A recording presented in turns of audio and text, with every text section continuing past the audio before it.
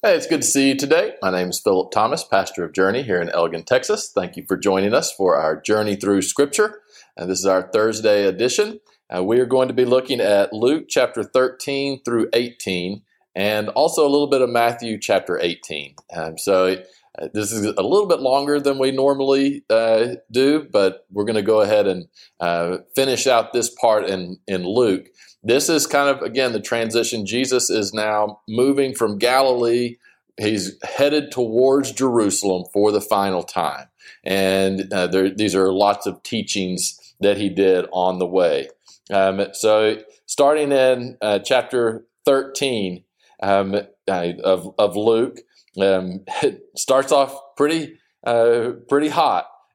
Jesus says, "They were present at the season some who told him about the Galileans whose blood Pilate had mingled with their sacrifices. And Jesus answered them and said, 'Do you suppose these Galileans were worse sinners than other Galileans, because they suffered such things? I tell you, no. But unless you repent, you will all likewise perish.' Same thing, there was a tower in Siloam that fell and killed 18 people. Do you think they were worse sinners than other people? He says, no. He says, repent, or you likewise will perish." So, this obviously also is an indication that Pilate did have Galileans killed. He was a Roman ruler who kept the peace however he deemed fit. And Jesus is basically using this as an opportunity to say everyone needs to be ready. You don't know when your time is up. And you need to repent or you likewise will perish. Right? So Jesus is really starting to hammer that truth home, that repentance is necessary. Talks about the fig tree, that if it is not bearing fruit, that it will be pulled up and tossed out. But then there's the opportunity for it to be fertilized and watered. But then if it still doesn't produce, eventually it will be tossed out. Then you have a miracle where Jesus heals a woman who had an infirmity, but of course it was on the Sabbath, so people got really upset. The synagogue leader, this is verse 14 of chapter 13. I thought this was interesting. "But the ruler of the synagogue answered with indignation because Jesus had healed on the Sabbath." The fact that these religious leaders were so focused on their own rules and how they interpreted them and the righteousness that they had created for themselves, they became indignant even when Jesus healed someone of an infirmity, right? And Jesus uses an interesting example. He said, "How many of you take and water your animals on the Sabbath, which is technically work and shouldn't be done, but all of you do that, right? You care more about your animals than you do about this woman." And I thought that's interesting for our time today as well. Then in Luke chapter 13, we've been in 13, continuing in Luke chapter 13, starting in verse 22, Jesus asks a question, says, "Lord, are there few who are saved?" This is where Jesus says that narrow is the way.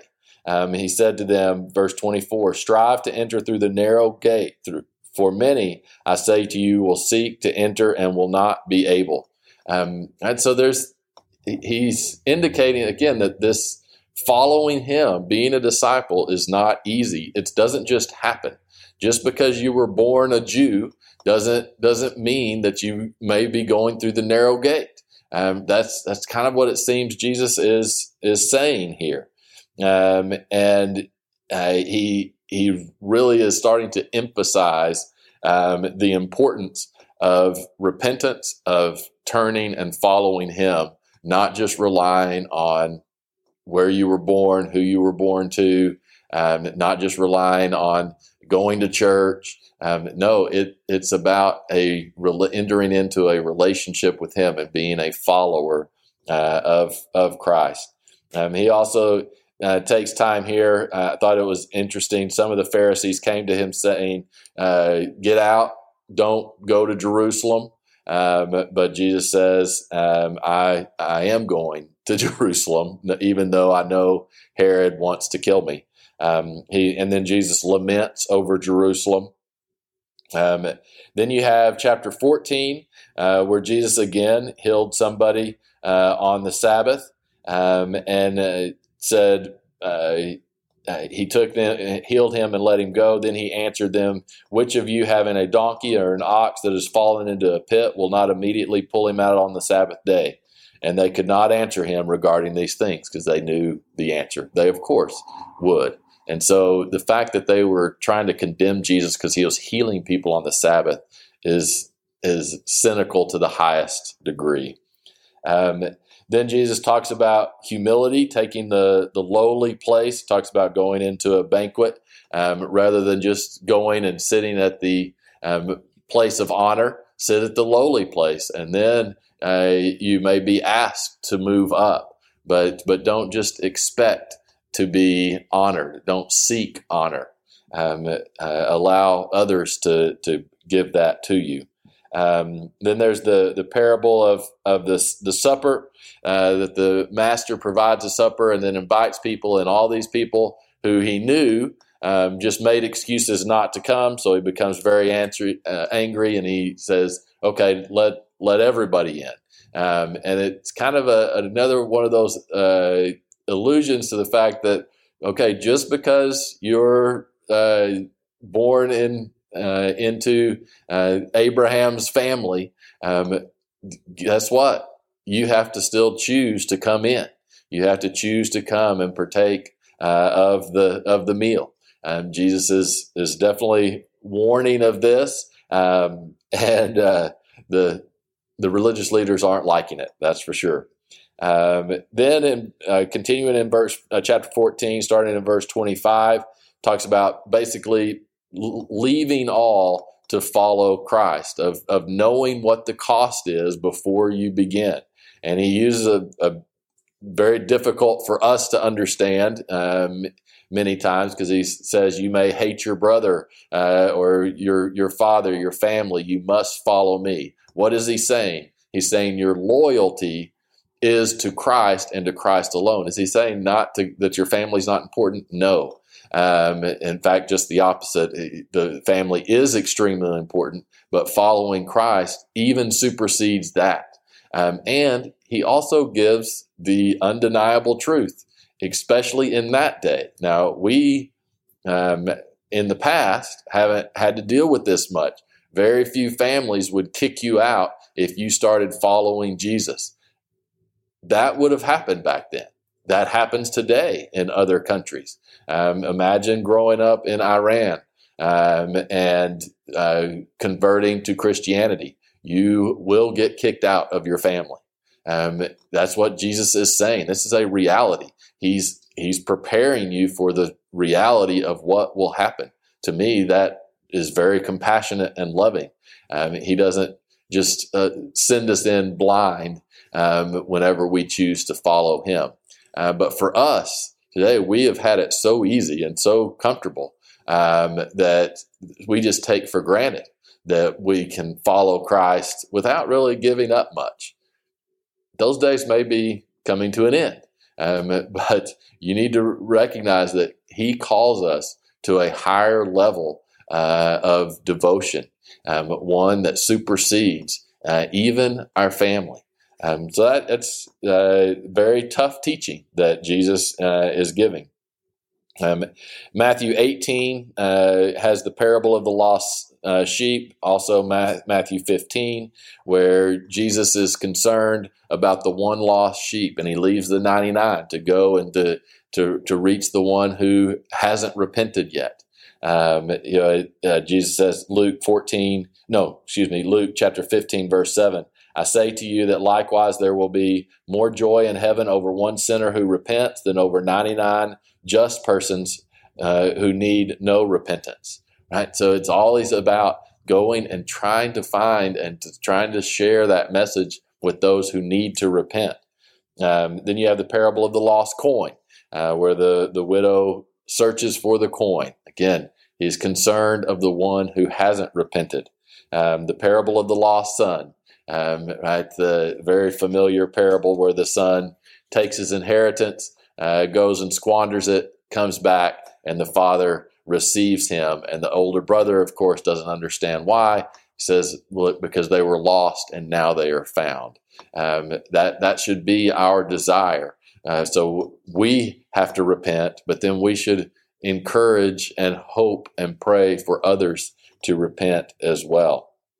Chapter 16 talks about wealth and being good stewards with all that we have been given.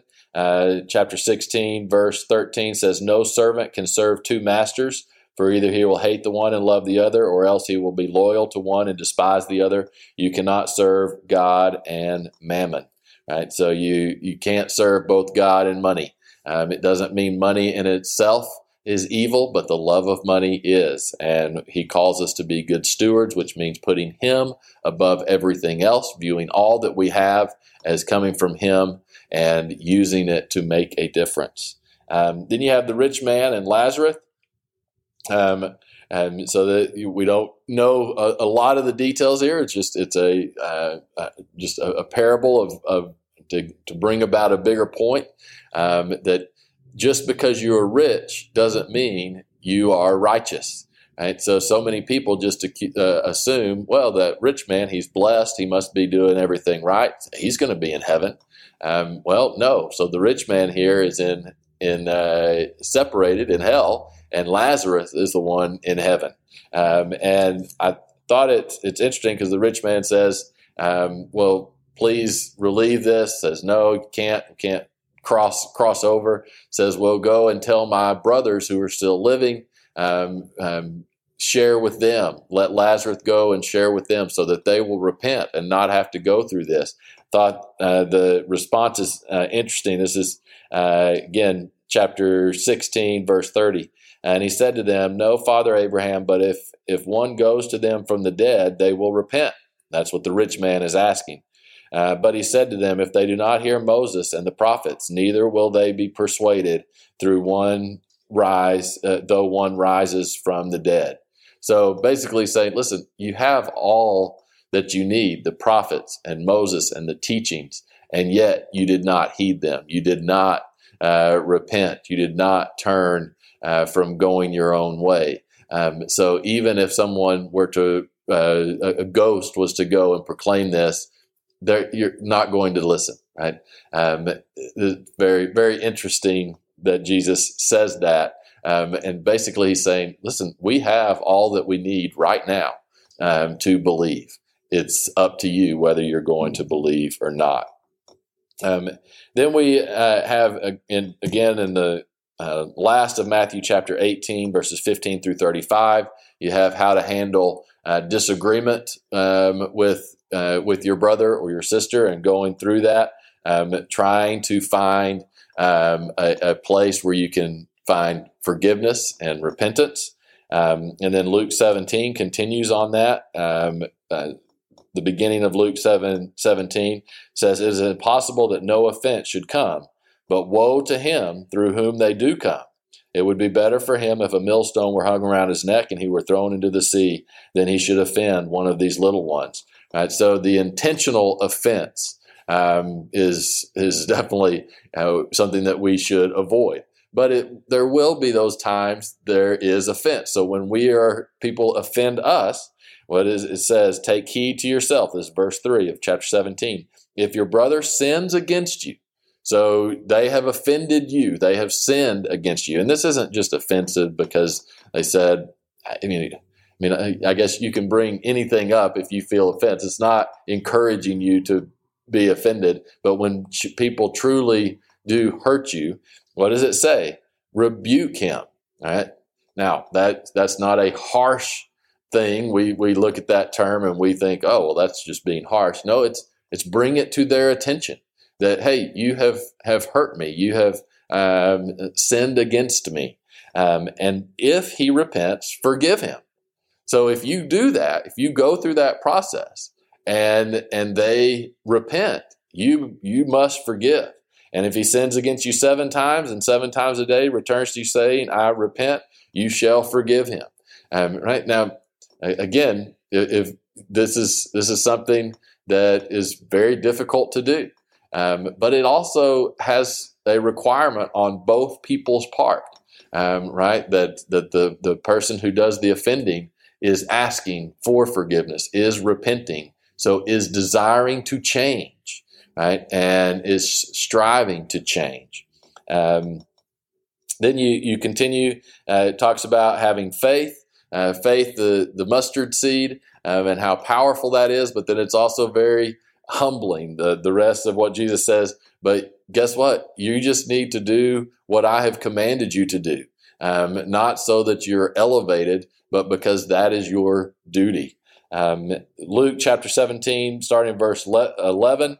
He's kind of passing through Samaria and Galilee, so there's kind of a mixture of Jews and Samaritans, which Samaritans were, considered separate from the Jews. There was contention between them, and Jesus heals 10 lepers, and only one returns, and it's a Samaritan. And Jesus answered, said, "Were not the 10 others cleansed? But where are the 9? Were they not found who returned to give glory to God except this foreigner?" And he said, "Arise, go your way. Your faith has made you well." Right? So just, again, how easily we just take things for granted. Luke chapter 17, starting in verse 20, it talks about the day of the Son of Man, when he will return, kind of that future time. I thought this was interesting whenever he talks about the kingdom of God. The kingdom of God is both a real physical place that will ultimately be fulfilled here, but it's also a spiritual understanding. And he says, the kingdom of God does not come with observation, nor will they say, "See here" or "See there." For indeed, the kingdom of God is within you.